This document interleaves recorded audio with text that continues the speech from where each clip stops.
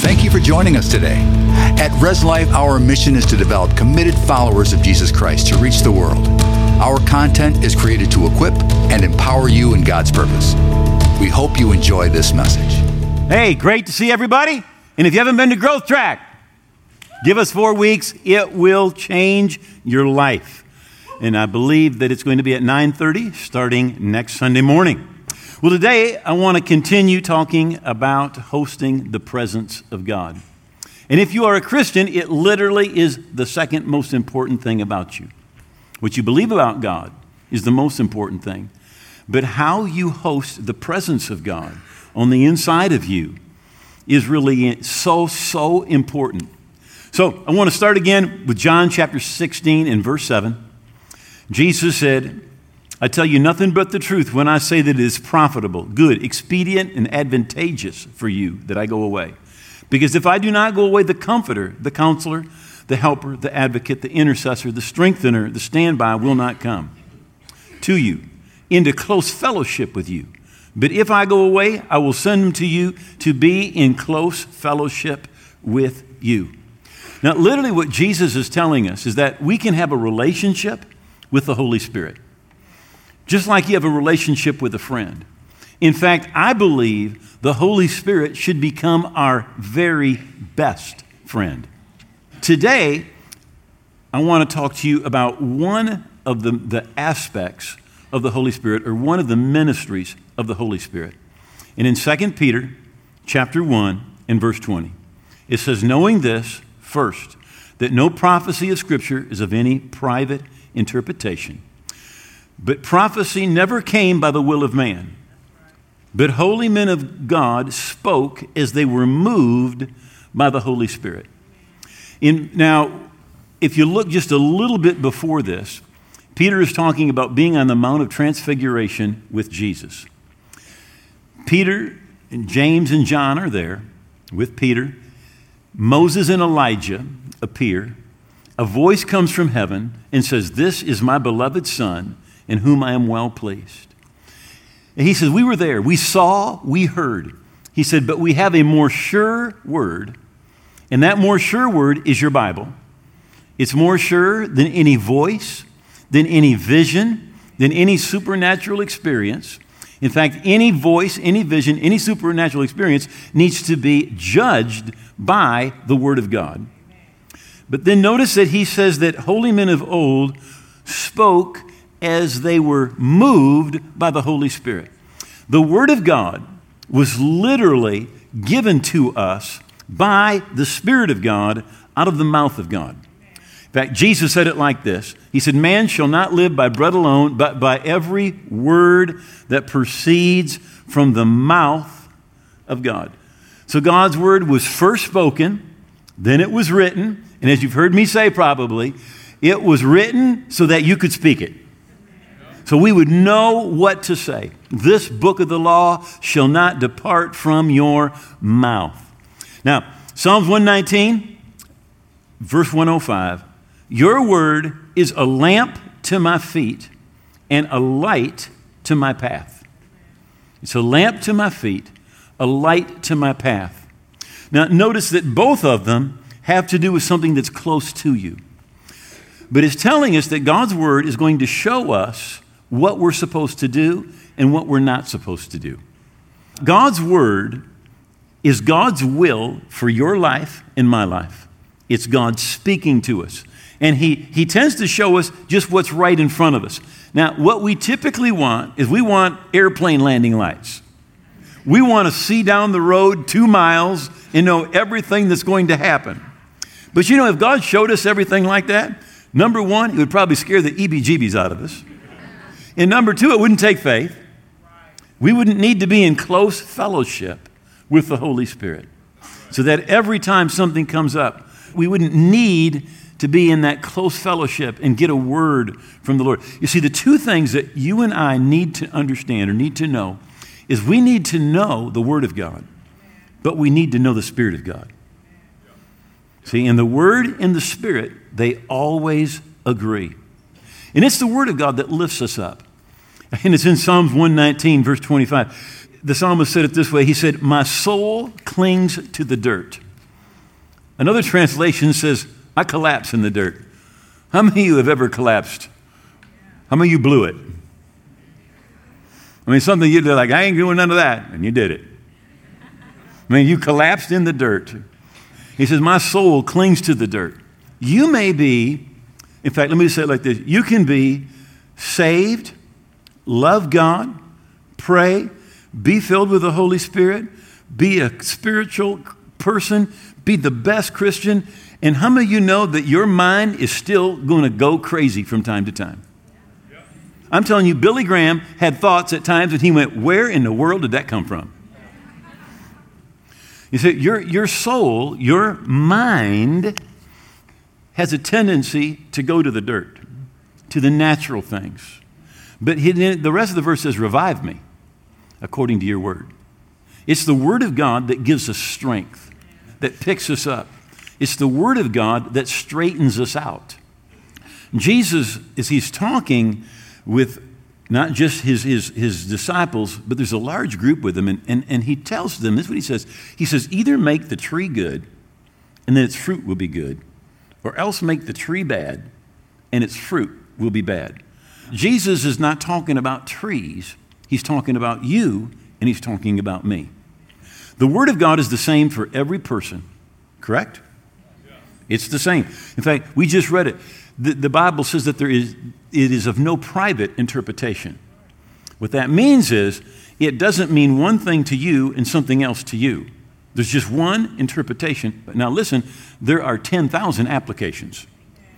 It may be applied in your life different than it is in my life, but there's just one true interpretation of the Word of God. So Jesus said, make the tree good. He's talking about make your heart good. And when you make your heart good, the fruit's going to be good. He said, or just make the tree bad. He said, because then the fruit's going to be bad, because the tree is known by its fruit. So Jesus tells this parable in Mark chapter 4. And he says, the sower goes out and he sows the word. He says, and some of it lands on the path. And some of it in stony ground. And some of it seems to be good ground, but then thorns and thistles grow up and it gets choked. And some of it, he said, lands on good ground. So everybody, the sower sows the word. In Mark, I love what it says in Mark. It says the word of the kingdom. Now, I've talked a little bit about this, but in Western Christianity, for the most part, we tend to have a gospel of get to heaven. But what Jesus taught was a gospel of the kingdom, which is get heaven to earth. So these are the ones by the wayside. Said, the word is sown. When they hear, Satan comes immediately. He takes away the word that was sown in their heart. These are people that hear the word, but they disregard it. They may literally mock it. They may forget about it or displace it with philosophy, of some philosophy of this world. And Jesus said what's really happening is Satan is stealing that word from them. You know, we hope they get another opportunity and that their heart changes. But it's not the word that makes the difference, it's the heart that makes the difference. Then he says, these likewise are the ones sown on the stony ground, who when they hear the word, immediately they receive it with gladness. And they have no root in themselves, so they endure only for a time. And afterwards, when tribulation or persecution arise for the word's sake, immediately they stumble. Now he says, the word again, it's sown, but it's stony. And this group, when there's problems, when there's tribulation, when there's persecution, when it's inconvenient, it's amazing to me how many people just want everything to be easy. But Jesus said, if anyone will come after me, let him deny himself, take up his cross daily, and follow me. Jesus was saying that living the Christian life is daily dying to yourself. It's not easy.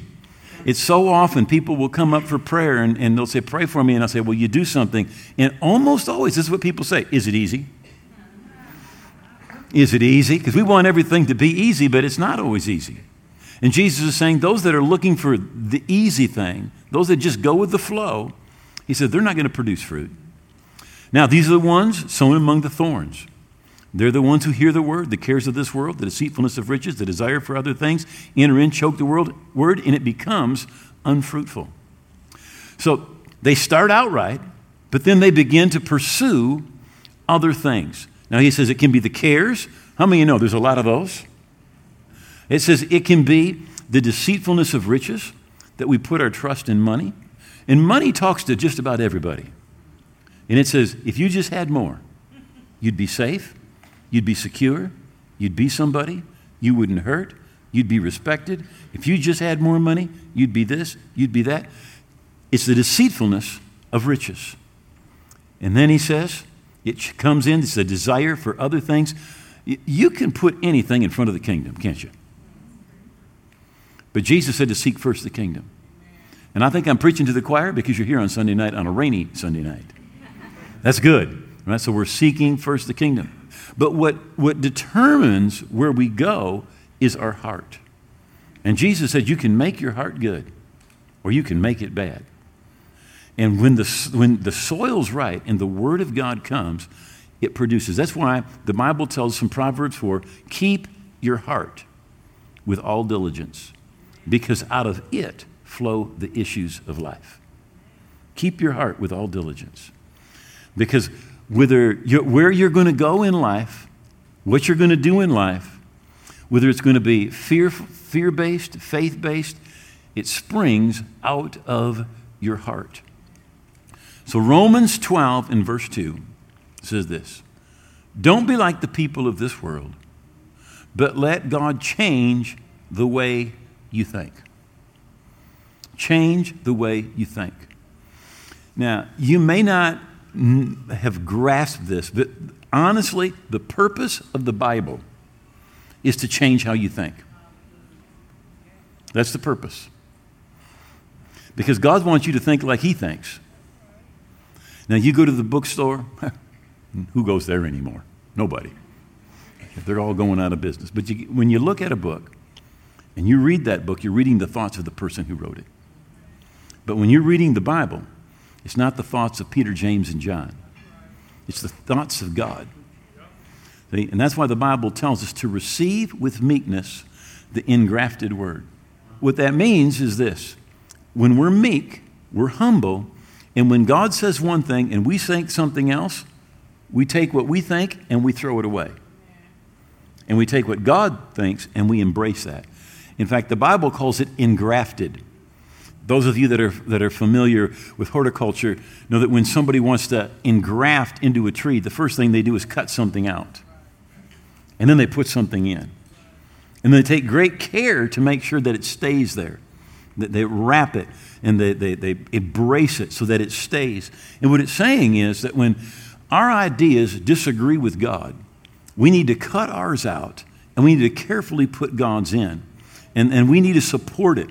And we need to make sure that it takes and that we take that new God idea. And it says, then you will know how to do everything that is good and pleasing to Him. The King James says, then you'll know that good, perfect, and acceptable will of God. When our minds are renewed, we're able to discern what God's will is and what God's will is not. We spot an open door or a closed door. We recognize what's from God. When there's a talent or a dream that we have, we recognize it's from God or it's not. When we have a desire, when our minds are renewed, we understand this one's from God, this one's not. When the prompting of the Holy Spirit comes and our mind's renewed, we know that it's God. It helps us put pain into perspective. Now, there is no change in the gospel. The gospel that we find in Matthew, Mark, Luke, and John, and all through your Bible, that is the same gospel that we're to have today. In Jude 3, it says, well, I was very diligent to write to you concerning our common salvation. I'd like to park there, but let me just say this. When you get saved, I want you to picture this. When you get saved, picture that you get a package, and it's salvation in there. Now, the Bible says it's a common salvation. So what that means is this, that everybody gets the same package. Nobody got something in their package that you did not get. So anything God did for anybody else came out of their package. And if it was in their package, it's in your package. It is a common salvation. And it literally means not common in quality, but it means it's common because every one of us receives the exact same thing when we get saved. It is a common salvation. I found it necessary to exhort you to contend earnestly for the faith which was once and for all delivered to the saints. In other words, what you find in Matthew, Mark, Luke, and John, in Acts and Romans and Corinthians, that is the exact same faith that we're to have today. It was given once, and it was for everybody, for all. So God didn't say 100 years later or 300 years later, all right, Christianity's established, and now we're going to take away all the stuff the Holy Spirit does. We're going to take away all the miracles. We're going to take away all the supernatural. And now you just need to tough it and believe it. You know, you say, well, I'm believing for this. God says, no, there's nothing now. It's just pie in the sky. But how many of you would like some pie now? And what the Bible is saying is that it was given once for all. That what God did then, He's doing today. What the Holy Spirit did then, He is doing today. And there is no superior or different revelation than the revelation that was given, and it's in our Bible. Galatians 1:8, for even if we or an angel from heaven preach to you another gospel than what we preach, let him be accursed. He's saying, the gospel that you've got, the one that we've delivered to you, that is the true gospel. There's not going to be another one that's superior. There's not going to be another one that's different. That is the gospel. That was my introduction, and I wanted to get to this. 2 Timothy 2:15. Be diligent to present yourselves to God, a workman that does not need to be ashamed, rightly dividing the word of truth. Think about that. Rightly dividing the word of truth. So we need to use God's word properly, and we need to divide the word of truth. There's a story about a guy, and he says, I need a word from God. And he opened his Bible and just looked at it, and it said, Judas went out and hung himself. He said, I don't like that one. So he flipped over, did it again. Read that one. Go and do likewise.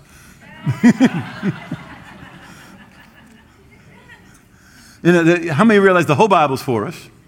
And we just don't kind of like pick out little parts. At Matthew 19, the Pharisees come to Jesus, and they're testing Jesus. And they come with a question. And this is it lawful for a man to divorce his wife for just any reason? And he said to them, have you not read that he who made them at the beginning made them male and female? And said, for this reason, a man shall leave his father and mother, be joined to his wife, the two shall become one flesh. So they're no longer two but one. Therefore, what God has joined together, let not man separate. And they said to him, well, why did Moses command us to give a certificate of divorce and to put her away? And he said to them, Moses, because of the hardness of your hearts, permitted you to divorce your wives. But from the beginning, it was not so. I want to be talking for a couple minutes about dividing the word of truth. Now, notice what Jesus is saying here. God's original plan was never divorce. Got that? That was never God's original plan. It was permitted.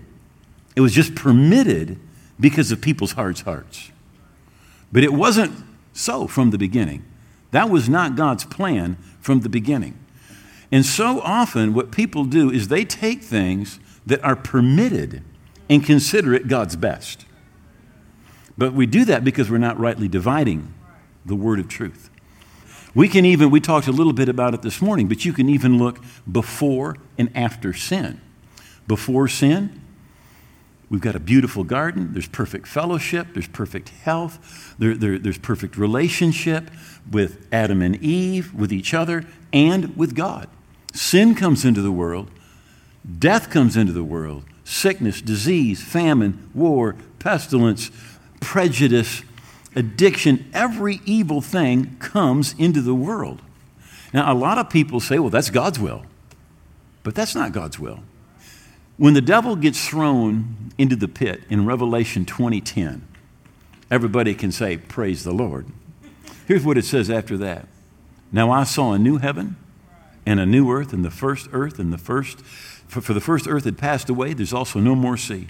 And I, John, saw the holy city, the new Jerusalem, coming down out of heaven from God, prepared as a bride adorned for her husband.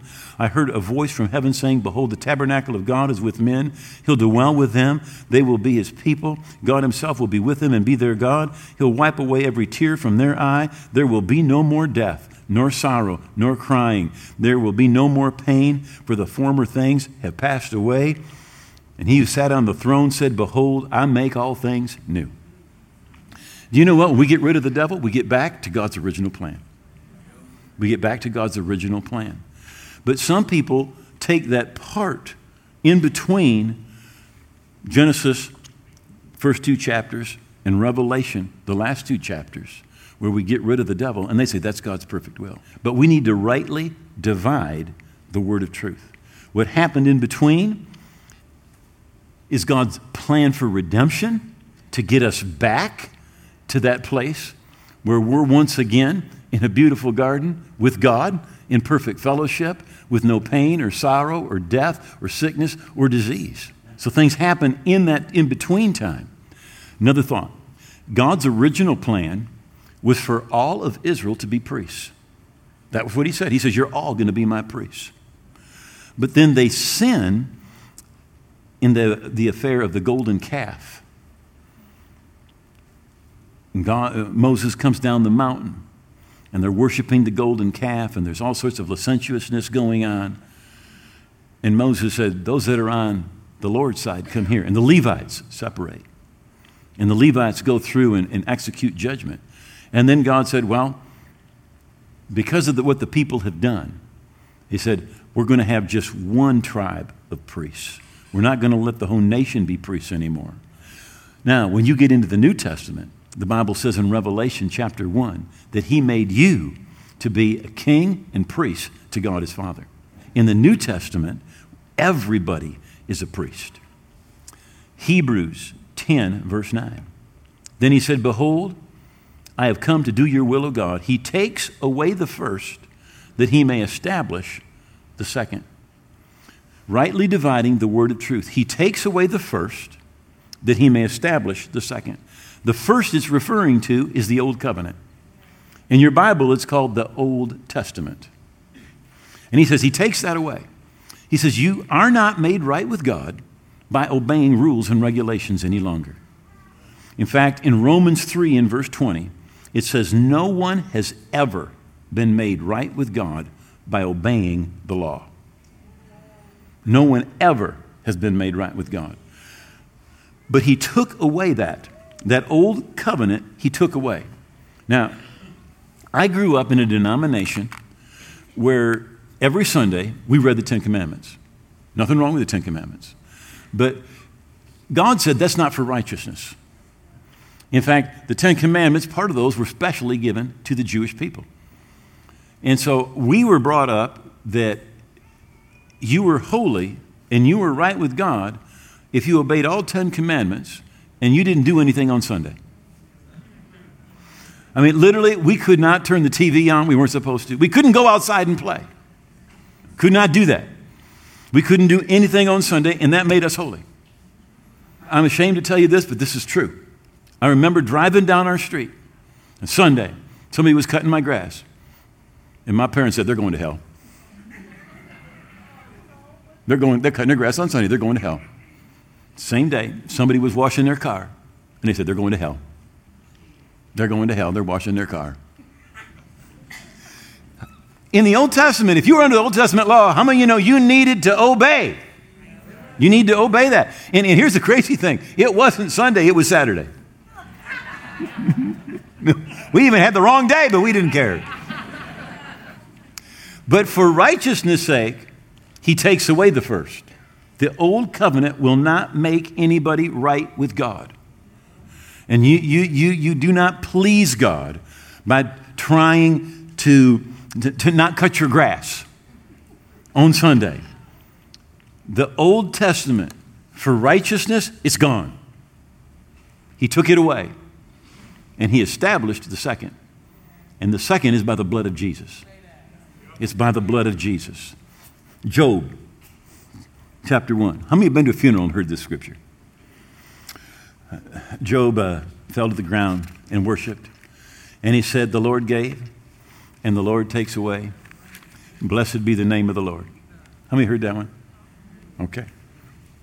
Job is talking with his three friends. They're going back and forth. And God shows up. And this is what God said. The Lord answered Job out of the whirlwind and said, who is this who darkens counsel by words without knowledge? So here's what God said. Job, would you shut up? You don't know what you're talking about. Literally. God said, Job, people that listen to you walk in darkened counsel because your words are without knowledge. So you know what a lot of people do? They get all their doctrine from Job. And God said, you listen to Job, you will walk in darkness. He says, you darken counsel. We need to rightly divide the word of truth. In fact, if you would just look back a little chapter, the thing about Job was he could not look at Job chapter 1 and 2. They hadn't been written. So he couldn't look and see that it was the devil that did all those things that he was accusing God of. So we need to rightly divide the word of truth. Elijah is, he's talked to the king and he's leaving, and the king sends a captain with 50 men. And the captain with 50 men says to Elijah, he's sitting on top of a hill. He says, come down. The king says, come down. And he says, well, if I'm a man of God, may fire come down and consume you and your 50. Fire comes from heaven, consumes them. The king sends another captain with his 50. He says, the king says, come down.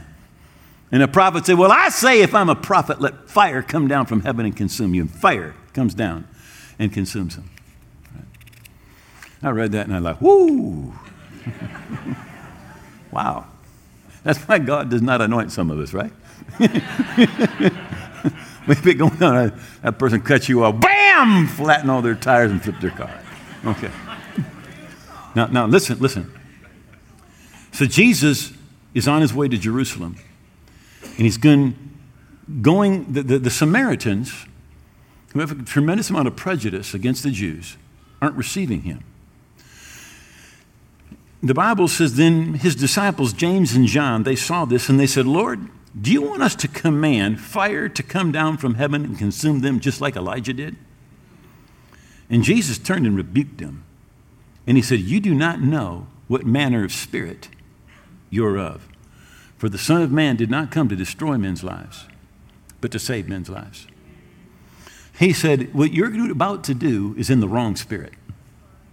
It's the wrong spirit.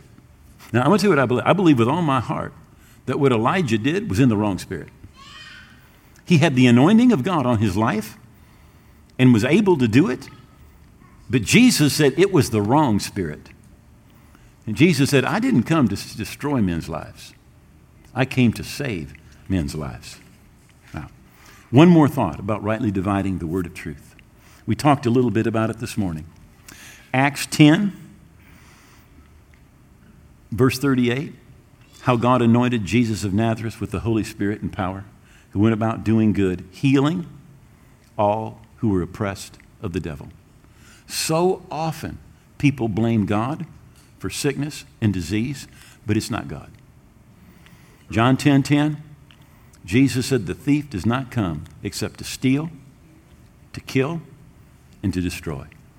But I've come that you may have life and have it more abundantly. We need to rightly divide the word of truth. Again, in James, it says, every good gift, every perfect gift comes down from the Father of light, in whom there is no variation or shadow of turning.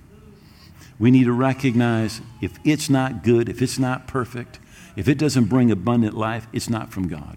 And the things that kill, steal, and destroy, those are the things that come from the enemy. Would you please stand for just a moment? I originally wasn't planning to do this, but we've been talking about rightly dividing. And when it comes to the attacks of the enemy, when it comes to sickness and disease, we need to recognize that those are not the things that come from God. And I want to just invite anyone that's here tonight, if there's something in your life that at some point you believed was something that was from God, but you realize it's not God. It's not God's will. In fact, if you're here and there's something that you say, I know this isn't God, I just want someone to agree with me that this thing is going to be broken off my life, that there's going to be healing in my life, that the abundant life that Jesus wants for me is going to flow to me. I just want to invite you, just come forward right up front here, just make a line, and we're just going to, as a group, we're going to pray over you. I'm just going to come by, just going to lay hands on you. We're just going to take a moment. Thank you for watching and being a part of our online family. Subscribe to our channel for access to all of our videos and live services. You can also be notified when a new service becomes available if you ring the notification bell. We cannot do this without you. You can support this ministry and help us reach more people with the word by giving at reslife.org/give. Thanks again for watching. Be blessed.